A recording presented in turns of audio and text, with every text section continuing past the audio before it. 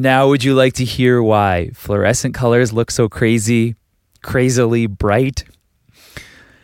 You may have noticed that fluorescent orange or neon green or yellow aren't included in the rainbow.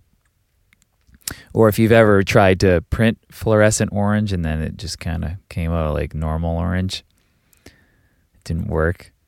So with normal orange, white light hits the thing like a pumpkin and reflects back, and only the orange looking light is reflected back.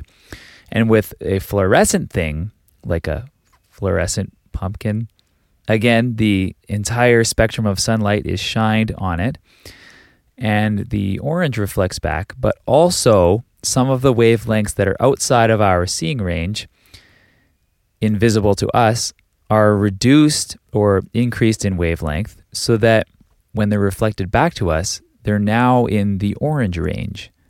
So it came in as UV or infrared, I'm not sure which, and they're brought into the orange range by the material.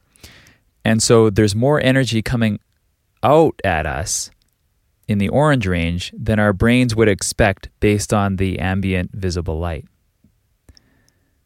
Cool, eh? Pretty neat, eh? Well, anyway, thanks for listening. Good luck out there, and I'll be back with another one tomorrow.